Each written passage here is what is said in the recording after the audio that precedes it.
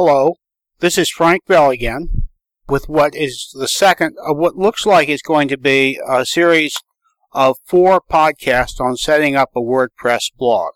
The first one was on installation. This one will be about basic navigation of the administrative interface and certain important items within that interface. The third one will be about appearance and themes, and the fourth one about maintenance. Originally, this was going to be this one about appearance, but as I tried to lay that out, I realized that a number of the things I needed to talk about in reference to configuring the appearance needed to have the groundwork laid as regards how you navigate WordPress and what some of the terms and features are. I'm going to approach this from the standpoint of someone who has full administrative access to the administrative interface. WordPress does have the capability of configuring various levels of administrative rights. I'll mention those in more detail a little later, but for anyone who's setting up a personal blog, which I would expect that the great majority of the folks who might listen to this would be doing, they're likely to have the full run of the house, as it were. For someone who's never seen the backside of a WordPress blog, I've uploaded some screenshots of 4 or 5 of the representative pages of the administrative side. You can download those from my website. The link is www.pineviewfarm.net/MISC, Mike, India, Sierra, Charlie, / capital W, capital P, hyphen, screens, as in screenshot, screens with an S, .zip. I do not have FTP access available for visitors, but if you put that link into your browser and head in that direction, the file save as dialog should appear. When you're first logged into WordPress, you will be looking at what WordPress calls the dashboard. On the right-hand column is WordPress News. There are links there to the WordPress development blog and to the WordPress Planet blog. The links, by the way, will be in the show note. Any link that I mention, I will try to remember to put in the show notes. Those are configurable. If you hover your mouse over the title bar, a configure item will appear, and you can click on that to configure how many posts are displayed at a time. You can even change the RSS feeds if you wish. In the center at the top, there's a display of your current status. That displays on the left-hand side the number of posts you have, the number of pages, the number of categories, and the number of tags. On the right-hand side of the status display are the total number of comments, the number of approved comments, the number of comments awaiting moderation, also called pending comments, and the number of comments tagged as spam. You can click on any one of these items and it will take you to the appropriate place in the interface. If you click on the post item, it will take you to the list of posts. If you click on the spam comments item, it will take you to the list of spam comments. And from there you can manipulate the item in question, edit, delete, or what have you. Underneath the status display, there is a display of the most recent comments. And underneath that, a display of the most recent incoming links from other blogs or websites. On the left is the menu itself. I am going to list all the different items on the menu, but I'm not going to go into detailed discussion of every item and every submenu item, let alone every setting. I figure that if you can get WordPress installed and then you go to the setting for reading and you see an item that says display X number of posts per page, you can figure out that if you put 10 in there, 10 posts will display, and if you put 15 in there, 15 posts will display. So, I'm not going to try to beat people to death with trivia. The top menu item is the link to the dashboard itself, and it has 3 submenu items: Home, updates, and Akismet stats. I'll talk quite a bit about Akismet later on in this podcast. The updates item will take you to see the list of any updates that WordPress has published. I'll discuss that in the maintenance podcast. And the home section is the display that I just described to you. Next is the list of posts, and submenu items include all posts, add a new post, post categories, and post tags. Then media. And this gives you two items, add new and look at the library. The add new will open up the WordPress uploader, which you can use to upload pictures or podcast or anything you want to upload in the way of a binary file. Or even a PDF or a text file for that matter. Once it's uploaded, a dialog displays which shows the link to where it's stored. And in the case of a picture, for example, gives you a choice of the size to display it at, whether you want a thumbnail view or not, for entering the alternate text for someone who might be visually impaired and trying to read your site with a screen reader. It's very, very useful. Oh, and it can also will give you a choice as to whether you want it aligned to the left, aligned to the right, or centered. A very handy little tool, which I think was introduced sometime in the early stages of WordPress version 2. The library item under media gives you a chance to view the items that you have uploaded with the WordPress media uploader, including thumbnails of pictures. If you want to go back and find an old picture that you want to use again, this would be a fairly handy way of doing it, because with the default configuration, WordPress starts a new, shall we call it, gallery within the library for every month. So if you're trying to wade through these links using an FTP client, you've got a lot of wading to do to find this stuff. Next comes a links category where you can add links for other blogs, news sites, Linux distributions, whatever you want to provide links to for your visitors to be able to click on and visit.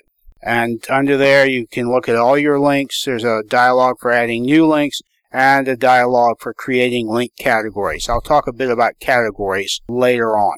The next item is the Pages menu, which gives you the choice to view your existing pages or to create new ones. I'll talk more about pages later.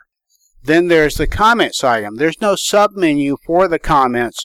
There's a list of the comments, and at the top of the list, you can sort by all comments, comments awaiting moderation, spam comments, much like you can from the dashboard. Next is the Appearance item, and that includes submenus for themes, which regulate the appearance of your blog. You might consider a theme akin to what in some types of software are referred to as skin. The theme determines the placement and size of sidebars, header, footer, and the main content window, and other items that are viewable to the public. Widgets, menus for building custom menus and displaying them, and an editor, which you can use to directly edit the PHP and CSS files of the theme that you have selected.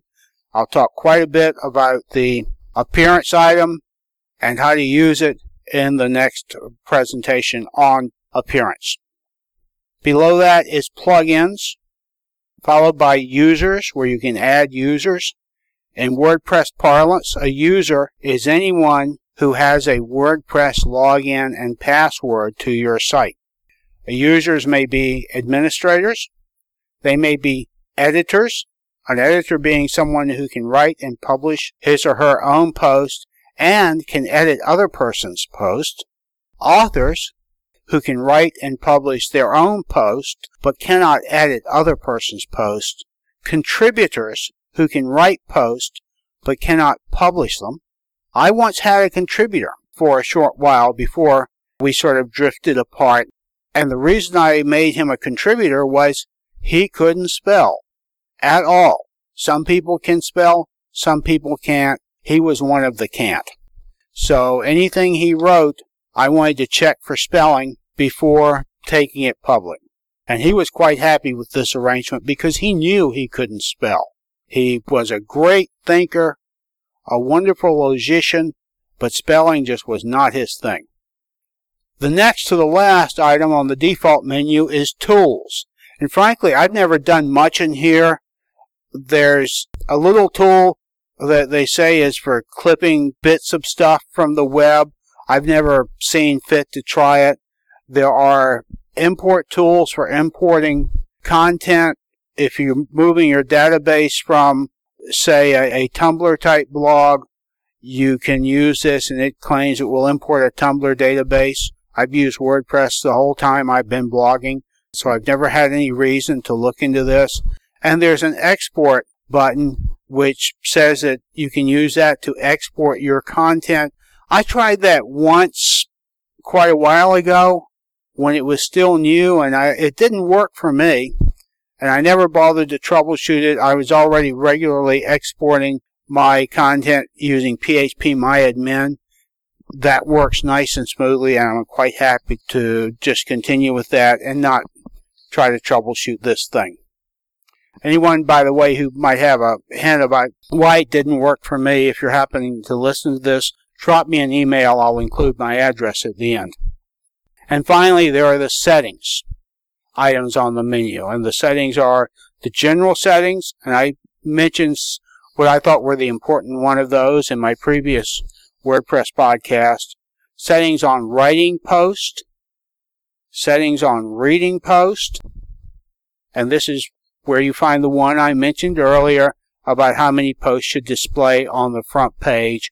There's another one in there I'll just mention, and that's to set a static front page. You seldom see this used with someone who's doing a personal blog, but quite often see it, say, with an organization or a company that's using WordPress. They'll set a static front page with contact information, more like a traditional website than a blog, and have the blog portions elsewhere. There are settings for discussion, and that refers to how the blog is going to respond to comments that people might make. Media, I've never even configured anything in there, but the only thing I noticed when I looked at it that looked like it might be of interest is that's where you can set your path to where content uploaded using the WordPress media uploader would get stored. Privacy, which has to do with whether you wish to allow web crawlers from search engines to crawl your website or whether you wish to give them a no-follow request. That menu item does say that you cannot ban the spiders from your site if it's on the internet, but you can request them not to crawl your site. Most of the bloggers I know are quite happy to have just about any search engine, any legitimate search engine, I guess, crawl their site because they're looking for visibility. And the last one in the default menu is permalinks.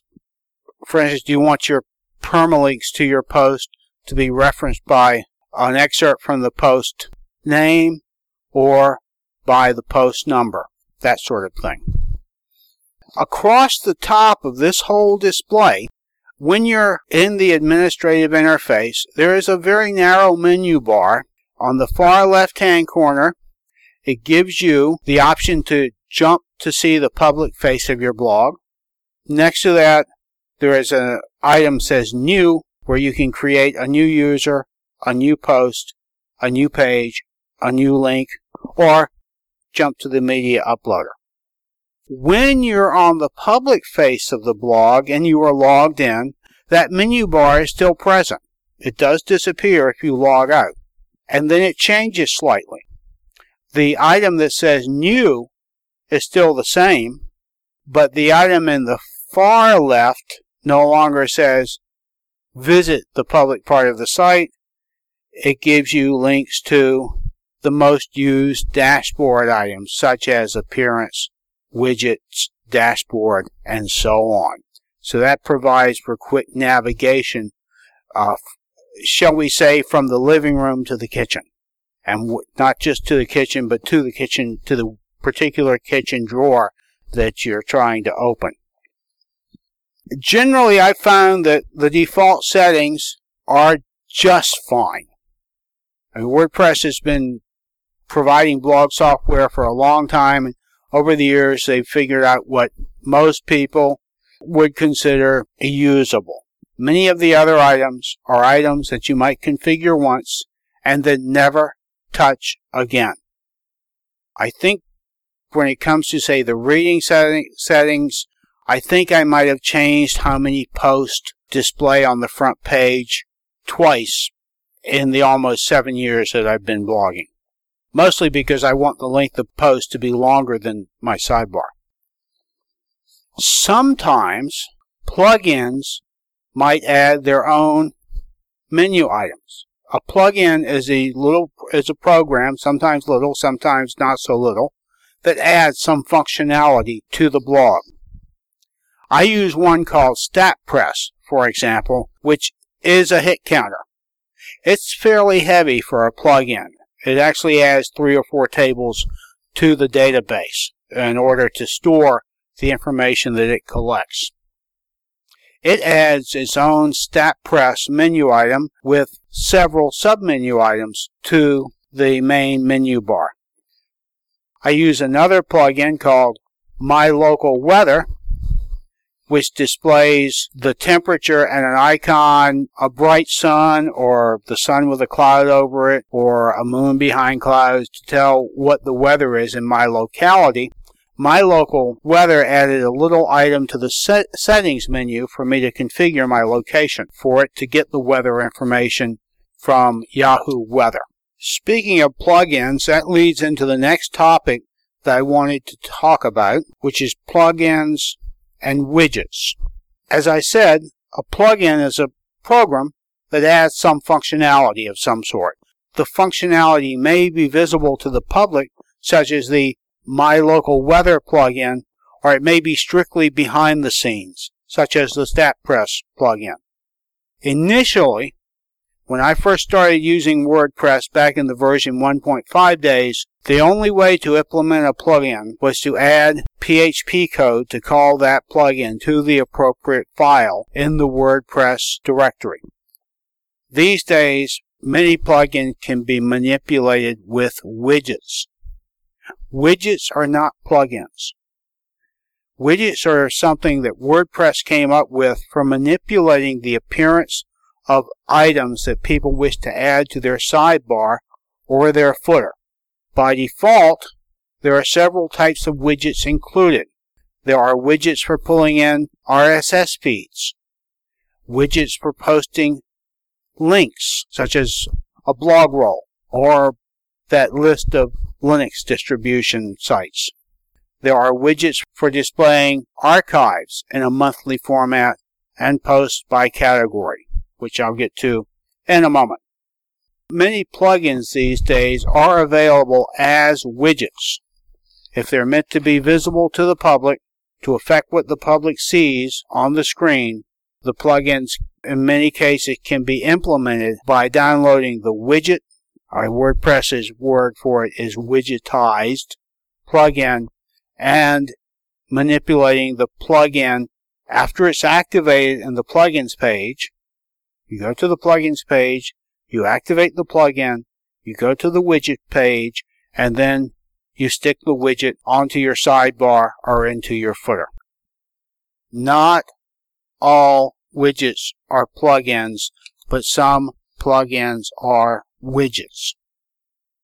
Another item I want to mention is pages and posts. Pages are static content. Posts are dynamic content.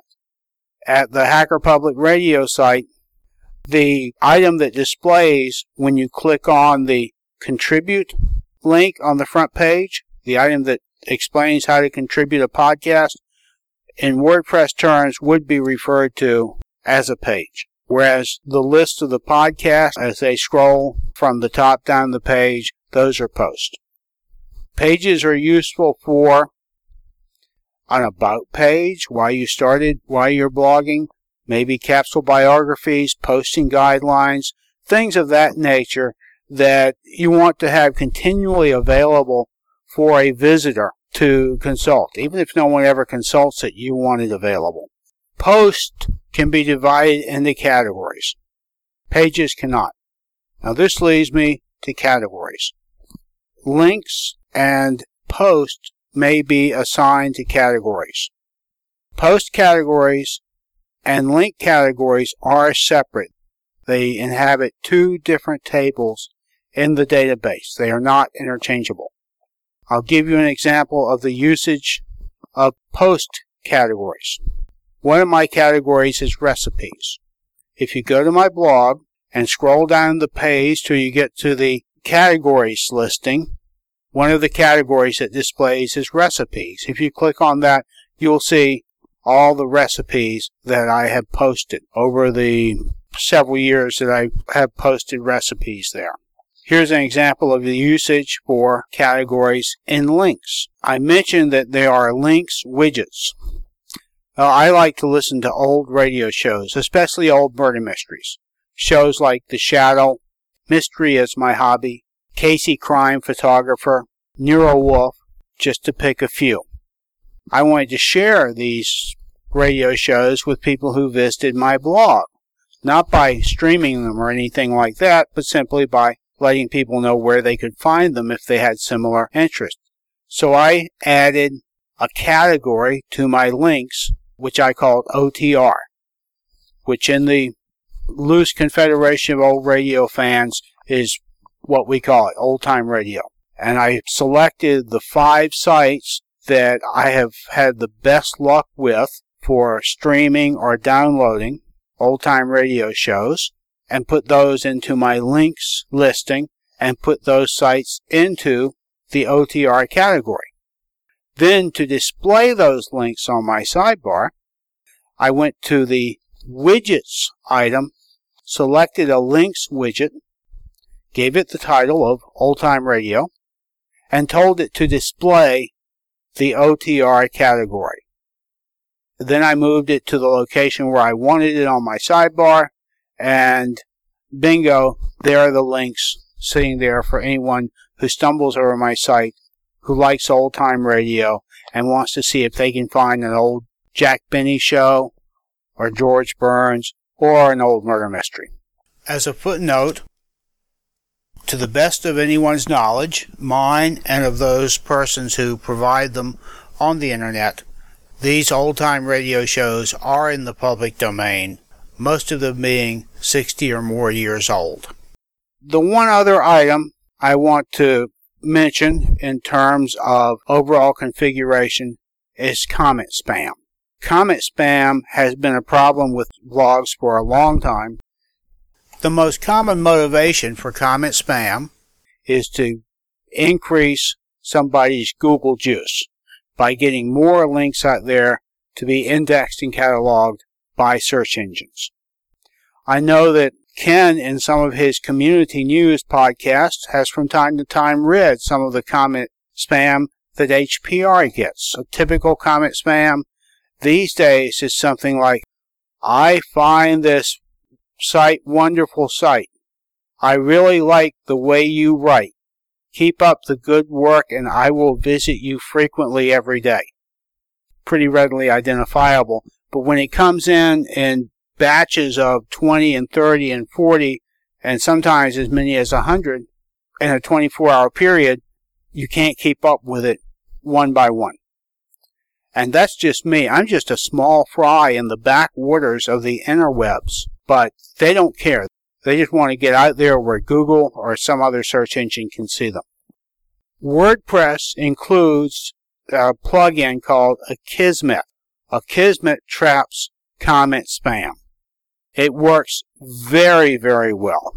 I recommend strongly turning that on and using it. You have to get a validation key from the Akismet people to use it.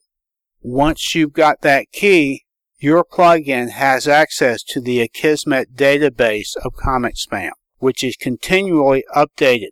For some reason, just the past few weeks, the amount of comment spam has increased significantly to my site, and I am confident no more than 3 or 4 slipped through Akismet's net. And a couple of those got caught in the moderation queue, so they never saw the light of day. maybe one or at most two slipped by and became visible to the public, and I caught them just by looking at the dashboard and seeing them in the list of recent comments. So I recommend strongly, if you're concerned about comment spam, but you want to allow comments, use Akismet. There are also some settings in the discussion item underneath the settings item that can be used to help control spam. For one thing, you can set the blog not to accept comments, or you can set that all comments are moderated and have to be reviewed by a moderator before they're allowed to be seen by the public. Or you can leave comments unmoderated and rely on Akismet. There are also, in that page, two blacklists. One blacklist contains a list of words, which, if any one of those words appears in the name, URL, contents, or hyperlink in a comment, will cause that comment to go into the moderation queue. The other blacklist, which in my case I have empty, will send the comment into the spam queue. I do not get a lot of comments, so it doesn't trouble me to have to moderate 1 or 2 or 3 or 4 spam comments a week. The other setting in there that can help keep down spam is a setting for how many hyperlinks you will allow in a comment. Mine is set that any comment that has more than 2 hyperlinks gets sent to the moderation queue. Every once in a while, this traps a legitimate comment when one of my visitors is, say, responding to a link I posted by posting some links that he or she thinks are relevant. So the worst is there might be a delay of most half a day or so before that comment gets visible to the public. Now, when I first started using WordPress, when I was self-hosting out of my guest room, Akismet would not work for me. I never bothered to try to figure out why. Instead, I went to the WordPress plugins page and got a plugin that works similar to a CAPTCHA. Only instead of requiring someone to decipher an indecipherable picture, it required someone to type in the answer to a riddle. And that worked quite nicely until I moved my blog out to a hosting site and then could use Akismet.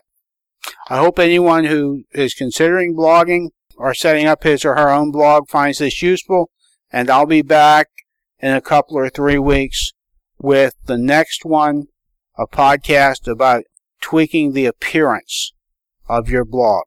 If you want to email me, you can email me at frank@pineviewfarm.net. Pineview Farm is all one word, no spaces, no punctuation. And my website is www.pineviewfarm.net. Thank you very much.